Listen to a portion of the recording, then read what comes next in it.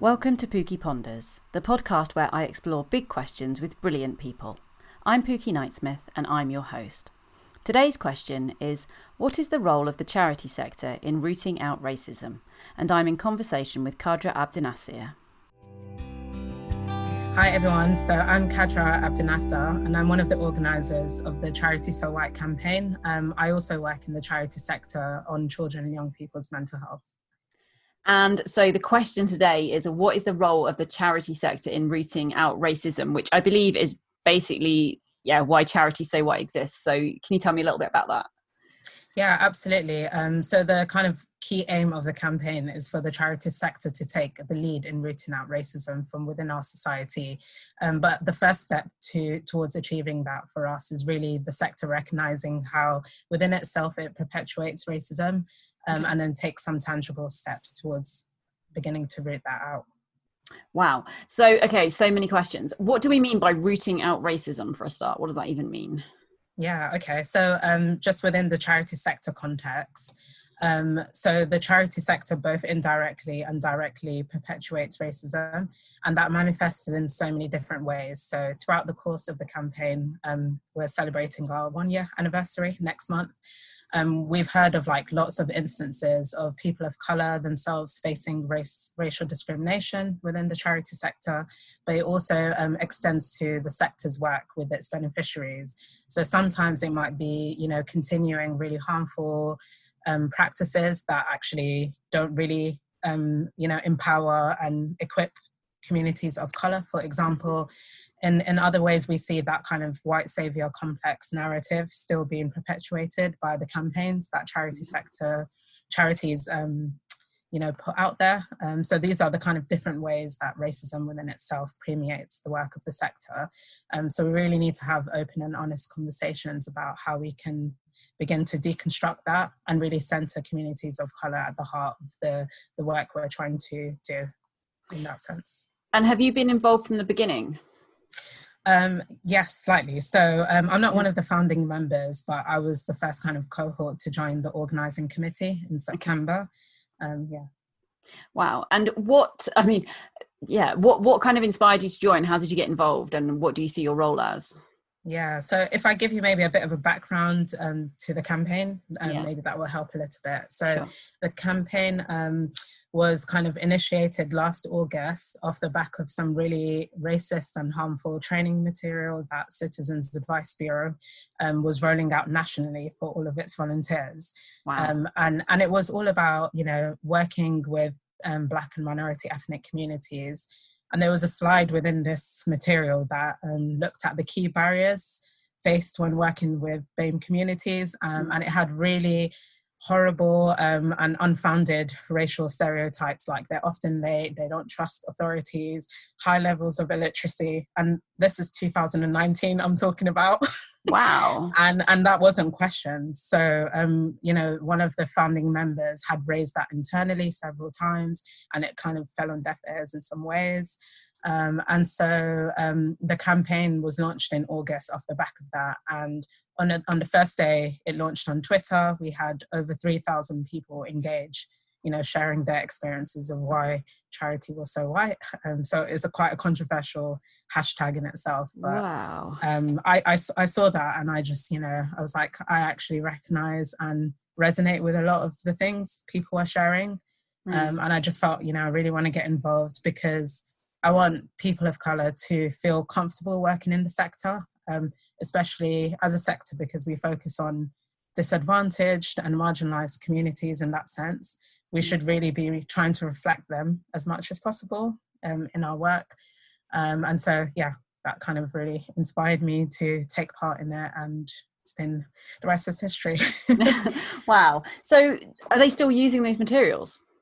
No, they're not. Yeah, so they did launch an internal review into how that all came about. But I think, ultimately, if you don't really embed kind of anti-racist approaches within your organisation, and if you don't have people from those communities reflected, these kind of things can kind of happen and go unchallenged in some ways. But I'm happy to say that today I'll not continue to use that material. That's good. So that's good.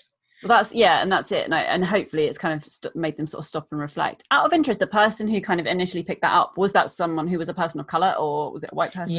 Yeah. So as the committee, we are all people of colour who work within the sector. So that's something that's really important to us, because it's not that we're all experts in race and racism, but is that we're experts in our lived experience. So that's something that's a really important part of the campaign. And hearing you talk about it, it feels like it's a similar kind of vibe, and correct me if I'm wrong on this, but to the kind of everyday sexism campaign. Is that right? It's like the everyday racism. So is that the idea? Yeah, exactly. But I think the additional kind of lens also is that the charity sector often hides behind good intentions. Because we're seen as like the sector that is there to pick up the pieces and to advocate for those who are seldom heard. But actually, it's kind of ironic that these things still happen within that sector. And you said that, so you all bring your lived experience, as in your lived experience of just kind of life as a person of colour, or lived experience of specifically, experiencing racism directly? Yeah, a bit of both, I would say. Yeah. So again, it's just obviously now in current kind of circumstances with both COVID and the Black Lives Matter disproportionately impacting people of colour, we're starting to see that anyone who's a person of colour who works in the charity sector is being asked, by higher up, hey, why don't you help us on this statement, or what can we do? Or, can I speak to you about racism? And I mean, I probably couldn't tell you anybody in the committee who hasn't experienced some form of racial discrimination working in the sector. And some of it, again, as I said, it can be indirect. So, being overlooked for a job promotion when you're equally qualified as your kind of white counterpart, to really direct. I couldn't tell you how many times I had people, my hair's straightened a bit today, but when my hair's natural, I couldn't tell you how many times I've had people just say bizarre things. And then again, just seeing how we sometimes, how we work with our beneficiaries, for me, it's seeing that play out from a kind of research perspective or comms perspective in terms of how we talk about people of colour. So we might refer to them as hard to reach. So that is kind of like putting the onus on them. And it's like, oh no, actually, we as services and charities are the ones that are hard to reach, not these communities. For me personally, it's played out in all sorts of different ways. It's interesting, because obviously I've worked with you in the past and was involved in recruiting you, and we worked together at the Children and Young People's Mental Health Coalition. And I'm just kind of trying to reflect, you have to look inward, don't you, and think, well, has any of this ever sort of flavoured or changed anything that I did? And I think certainly thinking back on that recruitment process, you did stand out in that, we were excited to be able to actually introduce a bit of diversity, and I don't think we had that. But then it does make me stop and think, well, how does that feel for you right now, if everybody is suddenly interested in what you have to say because of the colour of your skin, when maybe before you felt unheard? There's a question in there somewhere, Kedra, go for it. Yeah, no, absolutely. I completely agree. I think right now where I work, there's always been that kind of focus on inequalities and addressing discrimination. So I don't feel unheard, and I never felt unheard. So again, I got involved in Charity So White before COVID and Black Lives Matter. And so that was something we were talking about, before it's fashionable in that sense. That's not the right word, but and so like we were always in some ways committed to trying to address these things. But I think in the sort of mental health charity world, we always feel, and it's true, that most people don't have good experiences within the mental health system. But actually, if we look deeper within that, it's probably young Black men, for example, who find it the hardest to kind of navigate the system, and that's why they're overrepresented in more acute or restrictive settings. So I definitely think there's more we can kind of do around that. And maybe it takes people like me who can kind of, who has some insight into that experience to kind of raise these points. But yeah, I think, it's a marathon and not a sprint. And so we need to kind of all recognise that and not pay lip service to all this talk at the moment around racism, because it's something that's been with us for centuries. And you, at the Centre for Mental Health where you work, actually, there's been loads of work that you're doing as a charity around sort of health inequality and mental health inequality and the impact on BAME. Is that something that you kind of directly influenced, that those things have been taken up, or was that kind of happening before in any way, or? No, yeah, exactly. That stuff was happening already. So they launched last year a commission for equality in mental health. And again, as part of that, having people with lived experience on the commission board, leading that inquiry this year. So I hadn't been involved in any of that stuff. But I did recently write a blog, because, you know, everyone's writing a blog these days on racism. And it was really interesting just, you know, digging back into our kind of research over the last few decades. And there was a really comprehensive report we produced 20 years ago on African Caribbean people's experiences in the mental health system. Yeah. And it was just so striking for me to see that nothing really has changed in terms of all the findings and recommendations, you know, people not feeling heard, people, you know, stigma being an issue within some communities, people, you know, not trusting services or being kind of mistreated and without, you know, any dignity in the system, is something that we still hear so much about. So yeah, I think it's, you know, not really, now is the time for the action, and you don't need any more evidence around inequality from my perspective. So what needs to happen? How do we change it? Yeah, so in terms of the work we've been doing at Charity So White, for us, I think it is, the starting point is having an open and candid conversation about racism, and also acknowledging that it exists within our organisations. And it's not about pinpointing specific individuals. For us, it's just recognising charities, and unfortunately, especially older charities, are kind of rooted in, you know, all sorts of historical issues around like racism, colonialism, and things like that. And so, and we haven't kind of changed in the way we've been working in that sense. It's always doing something to vulnerable communities rather than really building capacity, empowering them, equipping them with the tools they need to, you know, thrive in their local communities. It's always been this, you know, perpetuation of us existing as a sector, and that we need to be there. It's almost like, you know, altruism on steroids in some ways. And, you know, we should be working ourselves out of a job, and we shouldn't need to be here, you know, picking up the pieces of government or just doing really piecemeal work with communities. So we've been having lots of conversations with charity leaders around this. You know, some of them have been open and public with their kind of declarations around institutional racism. Some have been, you know, have gone a step further and have made some really tangible commitments around, you know, transforming recruitment practices, for example, thinking about how they get more lived experience voices, shaping their strategies. But I think there's not a one-size-fits-all approach, because every charity has its, you know, slightly different kind of issues and dynamics at play.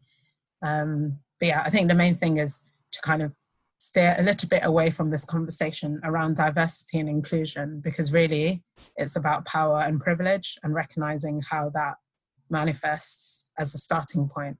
Because you can have however many people of color working in an organization, but if its institutions and policies and practices are, you know, don't have racial equality at the heart of it, then we're not going to really make that much progress, and those people will end up leaving eventually, because of the impact of all these things.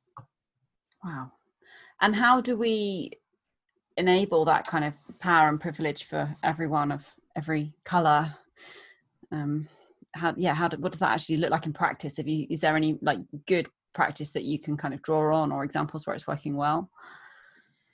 Yeah, I think one area we're really interested in, again, is thinking about senior leadership and boards of trustees. Again, it's a little known fact, but boards of trustees is actually within their remit to like promote diversity within the organisation that they are a guardian of. And that means it's kind of legally binding as part of their trusteeship role. But I think it's something like 99% of charity trustees are white. So again, it's thinking about what are the barriers for Black, minority, ethnic and working class people becoming trustees. And we do know what those barriers are, is because becoming a trustee means you don't really get paid to do that work. So do we need to kind of reform the way some of that governance work happens? And yeah, there's lots of, really fantastic anti-racist training out there. I couldn't point to a specific one, but I think each organization probably needs to undertake an assessment of some sort internally and consult their kind of BAME members of staff in terms of what the needs and the gaps might be, and then try and source something that works around that, rather than just commissioning a blanket training package. Because yeah, it is really quite nuanced, and there's a lot of focus now on unconscious bias training, for example, which I think is useful and important in some ways. But again, what are you going to do what are you going to do differently, having done that training in your organization? And do you have the power to shift things institutionally or not? But yeah, just more broadly, I guess, in society, I think thinking about how we embed some of this work around racial literacy in education is really important. So we've done quite a lot of work around health and social care, education in schools, for example, and PSHE. There's really great material that's emerging around talking to young people about racism and discrimination, and obviously that the School That Tried to End Racism program that's on Channel 4. I've found that super fascinating to watch, which just goes to show actually we're not really setting our children and young people up to have those conversations when they need to, So I think starting early, as we say, with all sorts of other kind of things like sex education, etc., that I think will kind of lead to real incremental changes in our society over time. What does it look like getting it right? If we decided that, we want all of our children to be a lot more kind of, use the term racially literate, right? What does that actually mean? I think what's been really interesting is racism is always like the elephant in the room. Yeah. People just feel awkward talking about it. And it's just like, even some, having people describe me as Black seems to be, I can't say the B word, which is like, but I am Black and there's nothing wrong with saying, if you were to describe me in a group of like other people and like, which one's Kadra, just say Black, it's not an issue. But I think that we live in a society where everyone's sort of walking on eggshells around race. I think we've made a lot more progress around LGBT plus issues, for example, and having those open and honest conversations. But I think definitely things that will help is like having open dialogue and conversations. And I don't think, unless you're saying something horribly offensive, there's not really a wrong question to ask really about that, as long as they're facilitated in a safe way. So that's why school can be a great place. But also it's about representation. So, thinking about through the arts world and media, how can we better include people of colour in our programming and normalize conversations around race and racism and difference just more generally. Yeah. I think we've got a long way to go on that side of things. How do you feel about all the stuff around sort of Black Lives Matter? So obviously this was an agenda that you were already really heavily involved with for months before this kind of trigger point happened. And we have seen a huge interest suddenly in everybody feeling the need to talk about this, to do something about this, to take action. Like, are you seeing this as a positive moment in time, or do you think we're kind of drowning in noise a little bit just from this one campaign? Yeah, I think, to be honest, I've felt really conflicted by it all, both personally and professionally, because it's just been really emotionally draining period. And people often describe COVID as the virus that is, plaguing our society today, but racism is a pandemic, and it's something that's been with us and ignored and has been ignored for so long. And that's why, it's no coincidence that it's people of colour being disproportionately impacted by COVID because of racism. But also, during this period, we've seen things like in London, 1 in 8 young Black men being stopped and searched in May alone, which is just like really shocking. Wow. Yeah, 1 in 8. Yeah. As in literally 1 in 8. Yeah, 1 in 8 young men. And So I feel like we've not made any progress. As a society, it's just been disheartening that we've had so many inquiries into, racism across different sectors like the police, education, health, mental health. And there's just not been really, and we always talk about race. A lot of people say, yeah, that's why, LGBT, kind of rights has, accelerated in terms of like really tangible action. But race is something we've been talking about for much longer, but have made no progress because we're always talking about it. So I think it's just, we're at this kind of pivotal moment now where I think we really do need to just take forward the recommendations from all those reviews rather than commissioning other reviews as, being done by this government.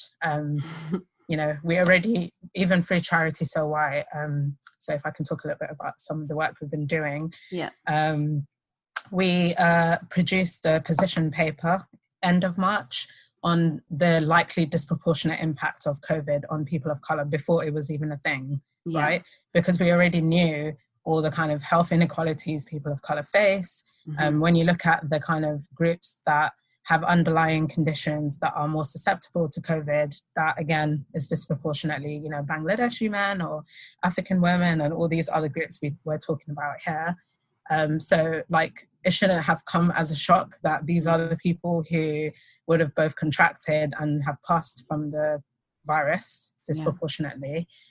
We could have done things to really mitigate against that and really protect people and make sure they were informed about, all the risks posed to them in their occupations and what have you. But I think we left that too late and, just commissioned a review that told us everything that was already contained and summarized in the paper we did. So it didn't tell us anything new. So that's disappointing. It's just a lack of action, really, Pookie.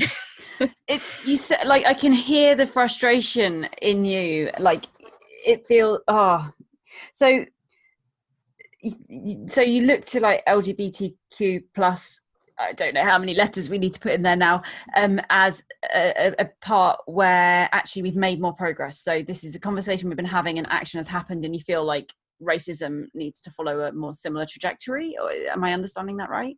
I'm definitely not saying that everything's been like cracked around LGBT rights, because of course it has not in any way. And, we know that trans people, for example, have been, facing all sorts of challenges recently. But I think just in terms of like the equalities agenda in general, I think like different groups with protected characteristics, progress has been at different levels. And I think, we either take this really holistic equalities approach and try and progress alongside that, but just recognizing within that, BAME people, for example, and people with disabilities, we're still so behind in terms of making any kind of real changes in our society.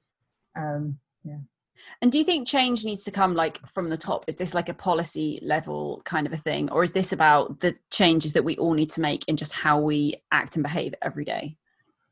Yeah, I think they need at all levels, really. It needs to be dismantled. So we talk about, at Charity So White, we talk about the 4 eyes of oppression, if it's a useful lens to kind of describe, but it's thinking about internalized racism and how we address that. Interpersonal racism, which is things that, we can all kind of deal with. Institutional racism, so that's government, businesses, etc. And then ideological, which is just, again, something that really drives racism in other forms. So it's a useful kind of prism for us to think about action across those different levels. And do you think any of those are more important than the others, or are they equally? I think, they're equally important. Some might be more challenging to kind of address, for example, institutional, especially, for example, within the education system, because this is something we've been talking about in Britain for the last, 50 years. There's probably been so many studies on, educational disparities between working class boys and Black boys, for example, and other groups. And, we've just not made a huge amount of progress in that sense. What are the things you think that kind of everyone can do? Like, loads of people will be listening to this and they'll be thinking, well, I can't, I don't sit highly within an organization, or I don't have political sway, but we all go about our day-to-day lives. Like, what can each of us do that might begin to change this? Yeah, definitely. I think, so there's been, during this Black Lives Matter period, there's been so many lists being circulated in terms of educational resources. So I think, I've been struck by so many people just being surprised at like how racism plagues our society, and they were just completely taken aback by the George Floyd incident. But for me, that was just another kind of incident that's been happening. It's become so normalized. So I think, we all have to really educate ourselves around these issues, thinking about, again, like what power and privilege we benefit from in society, and maybe, how we can be a really good supportive ally to people of color, for example. So yeah, lots of really fantastic resources emerging around what that looks like. But I think everybody has a role to play, but it doesn't matter how small your role is. All these things lead to kind of bigger change. And how can we be a good ally? So, as your kind of friend and colleague, what are the things that I can be doing to be an ally to you, for example? Like, I've probably not got that right. What do I need to change? Yeah, I think, it's just checking in, being supportive. When this whole incident happened, recognizing how that is traumatizing for people of color, for example, not sharing really harmful content and saying, hey, look at this thing, because that happened quite a lot. I think I was personally overwhelmed by people sending me really, we talk about social media and violence and stuff being circulated and how that affects our mental health, but it really does. So just thinking and being mindful about what might be shared. Listening, I think, is really, really powerful. Through our work, again, just trying to champion and challenge things where they exist. So, it doesn't have to just be me raising an issue about, why are young Black men facing challenges in the mental health system. I think it's for all of us to kind of flag and challenge any kind of inequality in that sense that we see. And do you have any advice in terms of us overcoming our awkwardness about this? Because you kind of touched on this before, but it is an issue, and I feel it. When I talk to you, do I call you Black? Do I call you a person of colour? What do I say? And actually sometimes being fearful of kind of saying the wrong thing and kind of maybe inadvertently causing harm in some way, that way just stops the conversation. And, like if we were having a conversation about suicide, then I could talk about that really confidently, because I'm always looking to break down that stigma, and other people worry about saying the wrong thing. But I've kind of gotten over that, and I can do that. But this, I feel so uncomfortable, and I don't want to get it wrong. But then the wrong thing is just to walk away, right? And go, Yeah, exactly. I think a part of this is actually acknowledging the fact that we all have to sit in some level of discomfort for some time until those barriers break down. And that's just the nature of it. Again, not wanting to draw too many comparisons with LGBT issues, but a lot of those kind of conversations earlier on, I'm sure there was a lot of discomfort around like what you say. For me personally, in terms of terminology, as long as things are not offensive, I don't really feel that strongly, because I don't think any of these words are perfect. But I think it's about being really specific if you're talking about a specific group of people. So, for example, what we see with the government is that there is a lot of talk around diversity, and people really hate the term Black and minority ethnic, but actually they might be just talking about Asian people, but they use the term BAME like it's really representative of a broader group. And it's like, no, because there's nobody Black involved in this. And actually it's Black people being impacted the most by X, for example. So let's just use the term Black when we know, for example, in maternity care, Black women are the ones who are 5 times more likely to die during childbirth, not BAME women. So is that be true? Specific. Yeah. Black women are 5 times more likely to die during childbirth? Yeah, that's true. No way. Shocking fact. Why? Again, all sorts of reasons, kind of discrimination being a factor, the biggest factor really around that. So again, it doesn't help if you kind of broaden out the group in some ways, because the experiences of people of colour are really broad in that sense. But sorry, what was your question again? You had I was just hung up on 5 times more likely to die during childbirth if you're a black. I know, but woman. can you imagine? We've known this for like the past, 4 years or something, and where did it come from? How do we, what's the? Yeah, I think there was like a big maternal death inquiry that was undertaken. I think the report is called Embrace Report. Okay. I can share a link to you. And has anything changed as a result of us knowing this? Not really, no. And I mean, it's really tragic, but there was a really recent death of a Black woman who's a big social media influencer. And we don't really know the circumstances yet behind that, but it just brought the conversation back to life and thinking about what does it actually mean for Black women during lockdown and their maternal care. Because she's 8 months pregnant. Was that the... Yeah. So that was, a really awful kind of incident. But, if that was pre-COVID, what could it be like during this kind of lockdown period? But I've looked into this because I've just personally was interested, all sorts of kind of challenges. And there, unfortunately, still is a bit of, significant racism within medicine. So there's still textbooks out there that say that Black people can tolerate more pain. And so is that a reason why a Black woman giving birth might not be administered painkillers, for example? I've never heard. Okay, well, sorry, excuse my ignorance. So, and I'm a very inquisitive person. So, there are textbooks that say that Black people can tolerate more pain. Yeah. Okay. Yeah, and this stems from like slavery and all these other things where they were trying to justify their use of like Black patients for health experiments and things like that. I'm assuming it's just crap, right? That's not true. Of course it's crap. Okay. It's all kind of rooted in, weird racist scientists from back in the day. And, and unfortunately it's still with us today. And there's a really interesting campaign actually this week looking at different kind of skin conditions. Like when they show them in medical textbooks, they kind of use like white skin as like the default skin to kind of show different things. But actually on Black people, for example, measles or something might look really different on their skin, but doctors would overlook that because they wouldn't be able to spot it because the textbooks just show them on white skin. So there's been this whole movement towards like actually any type of skin condition, let's try and show it across a spectrum of skin tones so that you can see what it could look like. I'm saying this because I had chickenpox in January. Oh, wow. That definitely weren't red on my skin, but I was able to identify them successfully. So Wow.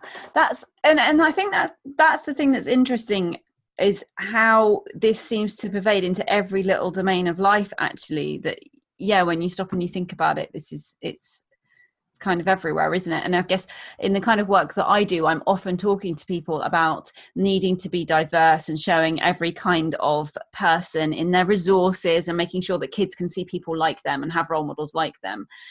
But actually that's really hard. And whether that's because we're looking to represent disability or ethnicity or whatever it might be, it is very hard to find resources which are diverse and inclusive. But I don't think I've ever really... you've made me really stop and think about how much further that goes than the kind of, I'm thinking about, the displays in our schools or whatever, but actually it's like everywhere. Yeah, definitely. Yeah. Another interesting fun fact that I looked into recently as well was that, so I went on a really interesting webinar course on racial trauma. Mm-hmm. And they actually, as part of that, flagged that, the Diagnostic Statistical Manual for Mental mm-hmm. Health. So there's like 300 conditions, mental health conditions within that. Not one of them recognize racism as a stressor for poor mental health. Yeah. So again, it's just rooted both in physical and mental health, research and academia. So I think there's definitely, I would love to work with you and others around like, how can we begin to, challenge this? Because of course, racism affects your well-being and mental health. It does. It just does. No matter what condition you have, it would in some ways, because if it doesn't affect your condition directly, it might affect your access to help. Which is just sickening, actually, on every level. Just wrong. Absolutely wrong. What's racial trauma? So racial trauma is interesting. So it's kind of like there's emerging kind of literature around experiencing racism, both directly or indirectly, or experiencing like a single incident or cumulative forms of like racism, is like almost akin to experiencing PTSD. Wow. That it really, people, affects their sleep. It, fuels kind of anxiety, and people kind of replay racist kind of incidents in their mind. But yeah, so, and also it's a factor within anxiety and depression for people. So that this is kind of now being described as experiencing racial trauma. This all sounds quite depressing. Like, is there kind of cause for hope here, or anything that you're kind of hanging on to? Or because this must be pretty hard to be dealing with this all the time and being faced with these pretty grim statistics and realities. Yeah, I think for me is that, again, shining a light that these things exist is the first starting point. And then hopefully, we can create and design services that recognize that. So again, it's like, we already do have interventions around trauma-informed approaches that will, again, support people who might experience racial trauma, but it's just recognizing that as like an issue that some children and people face and then responding effectively to it. But I think again, language is a big thing that's important, because a lot of people who experience racial trauma might not necessarily recognize it as like a mental health thing, for example, because people might just be so used to experiencing racism. It's like, oh, that's just life. And I think it's sad that we live in a world where, children have to be told that they're different and that they might be treated differently because of the color of their skin. And, I would wish for us to like not have to do that, that all our kind of services are equipped to respond and mitigate against any of those effects, and that we just completely dismantle and eradicate it. But we're just starting with the charity sector because you can't do everything and everything. But if we can get it right, then maybe it's something we can replicate in other kind of settings. Why the charity sector particularly? Is it because racism is especially bad within the charity sector, or did it feel more likely to change? Or not that it's particularly bad, but I think definitely, we're kind of rooted in championing equality and advocating, again, like I said, for people who aren't really heard and involved in decision making. So I think we're prime to do that. But actually, and we've got people who are really talented, and, people don't go into the sector for money. They tend to be really committed and passionate about making a change. So yeah, I think it's definitely a fertile kind of environment to addressing these things. And ultimately for us, it's like, we don't want to burn down the charity sector by no means. We just want to make it more effective. And it's one of the ways to do that is just recognizing that, we ourselves kind of perpetuate racism in some ways. But let's just take small steps to kind of challenging ourselves and trying to reduce that playing out in our work. And are these messages and ideas being kind of universally well received within the sector, or are you getting any pushback? I would say they are universally being well received. But again, it's this idea that, some people and organizations might be paying lip service to it. So putting out a really nice, nicely worded anti-racist statement. But, is that the reality within their organizations in terms of making things happen? So I think we need to also acknowledge that some of it will take funding as a sector. It's not things that you can necessarily do for free. Like overhauling your recruitment approaches, for example, you're going to have to put a budget towards that. So, let's back up the commitments and the speak with action and funding. What would that money be spent on? So say, a charity decided they were going to invest in overhauling their recruitment process to make it, to improve it. What would they actually do? What would they spend that money on? I mean, I would say, for example, consultation work, right? A lot of the time, the charity sector expects to consult people with lived experience for free. And I personally, I'm so against that because you have to pay that for me is a form of expertise just as much as a consultant offers you. So you should pay equivalent to that, or at least pay something towards it. So that's an area, for example, that, you should kind of root the work and the investigations around some of the challenges you have in recruitment in people's lived experiences and pay them for that. think, yeah, just not turning too much to like consultants for everything, but trying to value and support and pay the people within your organizations and within the communities you serve. So it's more about actually paying for that experience and giving and paying people fairly, rather than that you would be spending the money sort of overhauling the procedure as such. Yeah. But I think, we've been doing recruitment in the same way for such a long time. So there could be really creative and different ways to test people's competencies. I, for one, for example, don't feel everyone who works in the charity sector, it's a really hard sector to get into. So when I was getting into the charity sector, I was doing an internship and I had 2 other jobs. I was working part-time in a school and I was tutoring. So I was almost like working 6-7 days a week just to do an unpaid internship. So I think, again, it's really important for us to like end unpaid volunteer roles and internships when they're really jobs. Yeah, I hear you on that, and I think that regardless of the color of someone's skin, I think that's really important, actually, that people from backgrounds, because it'd be the same if you were, if you were coming from a background of poverty. And I've definitely interviewed in the past at that kind of level, that kind of internship entry role level, and felt that all the people who were presented to me were basically privileged, like whatever their color, they came from a background where they'd been supported to, get the experience they needed to enter the workplace. You talked before, just going backwards in the conversation a little bit, about this idea of groups being hard to reach, and actually it's not the groups that are hard to reach, it's the charity that's inaccessible to the groups. Talk to me a little bit about that, and how do we change that? Yeah, I think for me, it's like, for example, there might be an opportunity for the charity sector to facilitate a conversation with the Department for Education, for example. What we would do is like post these opportunities on Twitter and on, in our email bulletins or something like that, and then if we don't get take up from underserved communities, we say, well, they're hard to reach. And it's like, why would they follow you on Twitter? And so I think it's about us going to where these communities are and being really proactive.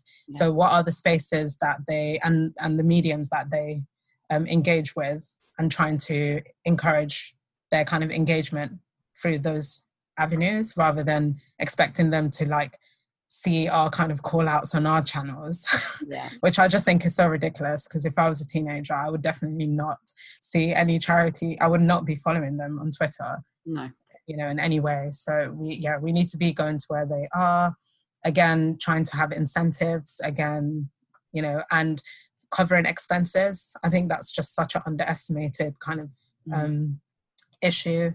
So if people can't get to where you're holding your consultation, for example, if it's face-to-face in the future, how do you expect them to, engage? That might be a young person who's living in poverty and just doesn't have the means to make it to the session, but would absolutely have loads to contribute to the discussion. So it's trying to understand and navigate those barriers.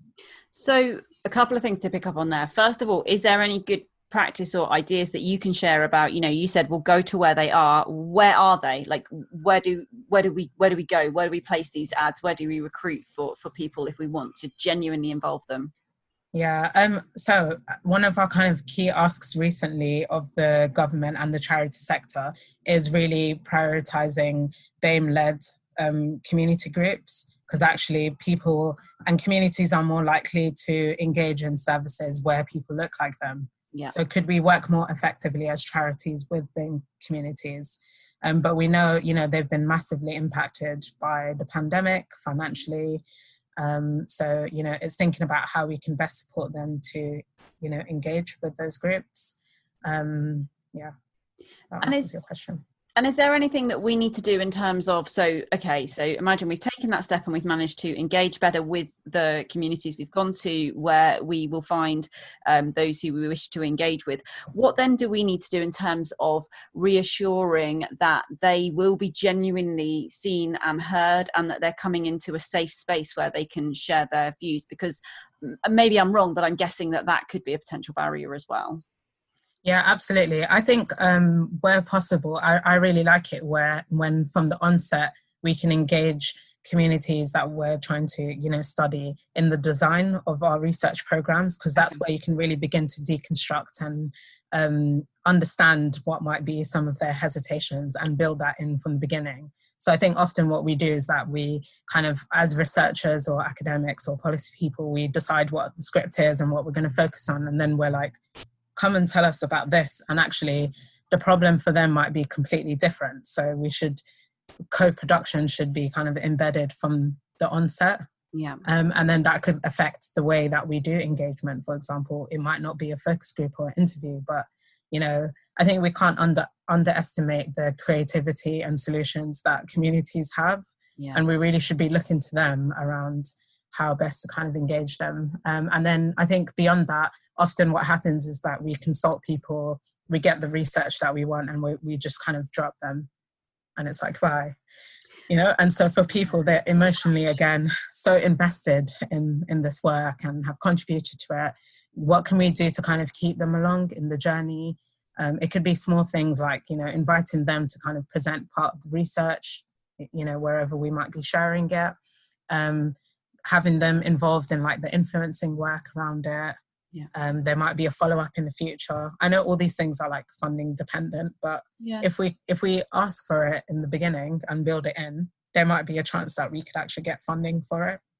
Yeah, and I think that you're right. It is important, and actually, if we can't do the work properly, maybe we shouldn't be doing it. Because I don't know, I feel quite strongly sometimes that we end up doing these things in a slightly half-hearted way, and I think it can do more harm than good, saying that this matters and then actually not really engaging, not really hearing, not really responding is, I think, poor. Yeah, definitely. I think especially for me in the mental health sphere, that always happens with young people, isn't it? It's like, hey, why don't you come on TV and tell us about your experience of self-harm? And then it's just like, okay. And then we just kind of, get rid of them after that, which is really sad. Like, I think it really needs a lot of thought and consideration around, people's the impact these things can have on people. And yeah, I think it's all about relationships as well, with, good boundaries obviously in place, but really building relationships with people. So it's a trusting relationship, and it's somebody and a group you can always go back to over time as well is really important. So it sounds like you've got a vision of this kind of involvement that is, it's not as it is at the moment, where it is just a kind of, quick, we hear what you have to say and you're gone, but rather that this is about working with people over time and maybe building their skills and their capacity to really be involved and kind of form part of that. Does that kind of fit with absolutely. And I think as part of that, actually, there are some really good examples like MAC UK. It's one charity based in North London where, a lot of the young people they involve in their engagement work and in their services, there's an opportunity and a pathway for them to get employed by the organization. Cool. So again, that could be something that you never know, you might inspire some of the groups that you're consulting to get into research or to get into something, just by their kind of engagement in that process. Yes, because they're actually just seeing different things that might become open to them they weren't aware of before. Yeah, absolutely. It's interesting what you said before about maybe trying to be a bit more imaginative about how we engage people as well. It made me think about a project that I came across recently by a youth group in Islington, and a bunch of Black kids essentially created a rap about stress and anxiety and the trauma brain, and what they produced was just so much better than anything I've ever done, and explained it better. And it was really cool, really accessible to kids of any colour, I think, and would make kids want to learn about this thing that I'm not going to be able to teach them in such a meaningful way. But I think I would hope also for the kids that were involved probably meant that they did feel sort of heard, and they've made a bit of a difference there, and they're seeing people respond really well to this resource. But I mean, I don't know, I'm due to talk to them actually, just because I saw it and was like, this is wicked, I want to know more. But I'm interested to know, how would a project like that have come about? Someone's obviously had to really go out there and find them and encourage them and commission it properly. That will have had significant investment of resource of one type or another. So how do we encourage that kind of thing, assuming that I think it's great. I don't know if you agree with that kind of project, but no, absolutely, that sounds brilliant. And that's the kind of engagement work that I love. It's just so authentic and accessible, like you say. Research and all these conversations around mental health and social justice doesn't need to just sit within an academic kind of framework in that sense. So I think it is really kind of capturing evidence and examples such as that, and trying to get, statutory services to take a more kind of user-led approach in their work. They talk about user-led and person-centered quite a lot. Yeah. And I think there's space within that for this kind of work to fit in, with, really dedicated resourcing and commitment. But yeah, I think resources are always really the challenge around this. But I think definitely social media has shown us there's really cost-effective ways. I've seen so many inspiring TikToks during the lockdown period of, young people sharing like myths, like doing myth busting work through TikTok, for example, on COVID. And I was like, this is just amazing, because this has just gone out to all the young people, and they know that 5G towers don't cause COVID, through that medium. So yeah, I think it's again, when I say going to young people where they are, it even means online, thinking about the kind of spaces and the conversations and communities they're involved in, and what are things that are of interest to them, be it music, arts, TikTok, and trying to really take an asset-based approach rather than a deficit-based approach, and getting them to fit around our really rigid systems. I talk about us like we're really horrible people, but we're not. It's just, just being a lot more kind of connected with what's going on with groups. And do you think it's okay to have fun with it? Like, yeah, because it's a really serious topic, but it strikes me that sometimes laughter is the thing that can connect. Oh, absolutely. Yeah. I think I've just had, personally for me, it's been, just seeing, so a lot of people have been talking about this massive like awakening to racism, and for so many of us, it's like, we felt like we've been gaslit all this time because we talked about racism and stuff. And it's just like, just watching everyone kind of talk about all these things like, oh, wow, you have to kind of see a little bit of humor in that, because it's just like really like eye roll. We always knew that people cross the road if they saw a black guy in a hoodie. That's been known. Like, why is that a surprise to you like now? And yeah, I think also humor is something that is healing too. So there's quite a lot of really fascinating black comedians, for example, who talk about racism. And yeah, it's one of the ways that people try and cope through like comedy and through arts and things like that, which is beautiful in its own way. Who would you recommend? Is there anyone that you'd recommend? Like, because I've seen all the lists of like, read this book, read that book, and there's loads of worthy stuff there. But like, if I just want to laugh, and enjoy some kind of black humor, literally and metaphorically, like anyone you'd recommend? I'm actually looking at my bookshelf right now. Maybe actually, I really like this book. So it's called My Sister, the Serial Killer. So I think actually a lot of the conversations around race is just talking about racism and trauma. But I think we need to like have a bit of a focus on like black joy and happiness and fun and humor as well as part of that. So this book is called My Sister, the Serial Killer. Okay. Oyinkan Brathwaite, which is a really, really funny book. I recommend. It doesn't sound like it's going to be funny. It doesn't sound really fun. No. Why do you like it? Funny.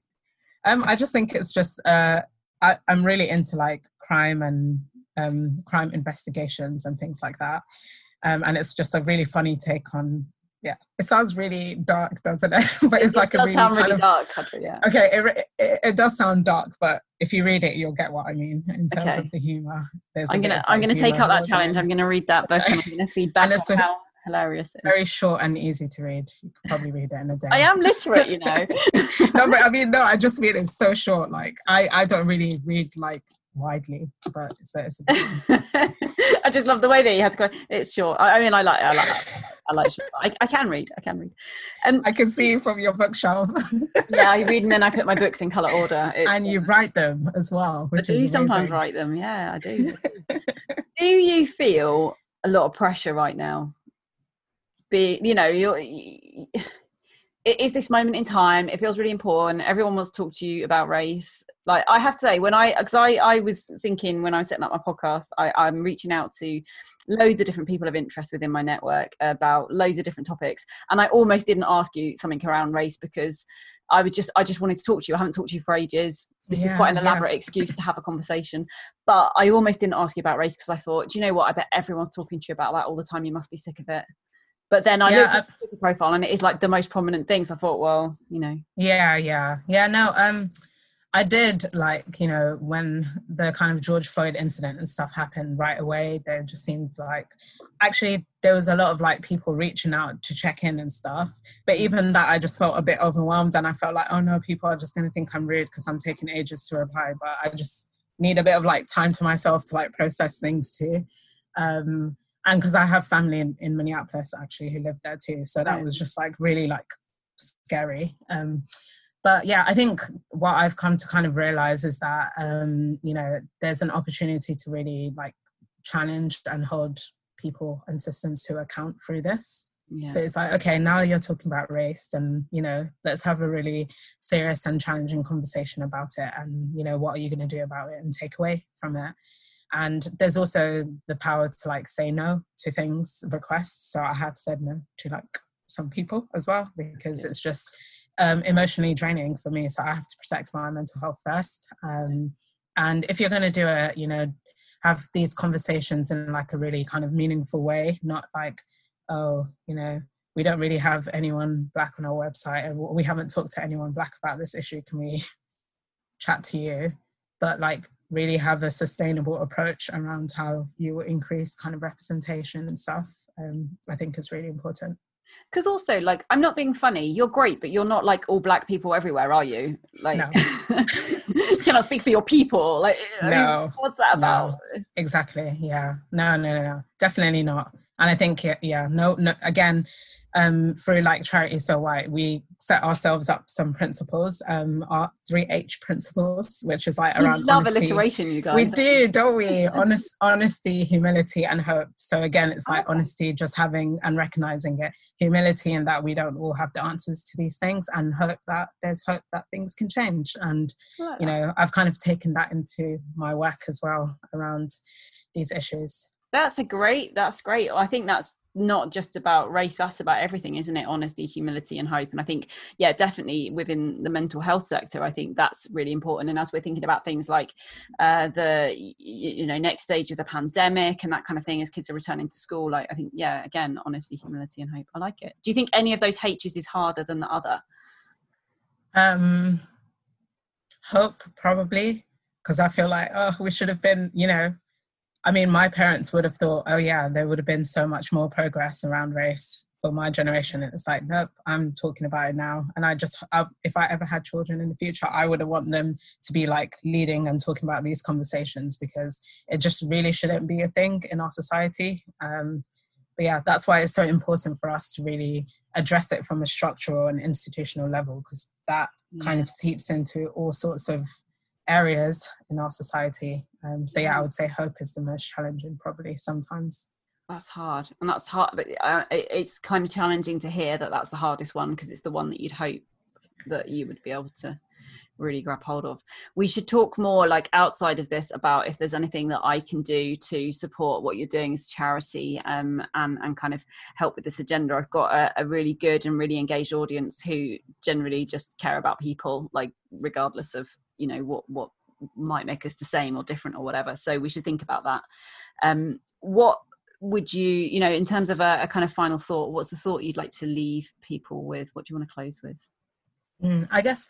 I think for me, we always talk about like inequalities and stuff, but I do really believe that if we get things and society and systems right, where people who face the most inequalities can thrive, we will get it right for the majority of people. If we just really prioritize getting that right, nobody will have any kind of sort of like, you wouldn't see a disproportionate impact of COVID on one specific group, because people will have all had sort of access to health checks and stuff like that in a more kind of equitable way. So I would say, that for me is that if we can all come behind that idea that there are really marginalized groups within our society, that if we just, really recognize and admitted that they face huge challenges and are overlooked within our society, and we really take concerted action to get things right and better for them, then I think we'll just have a really healthy and thriving society and communities. And that would be my one wish.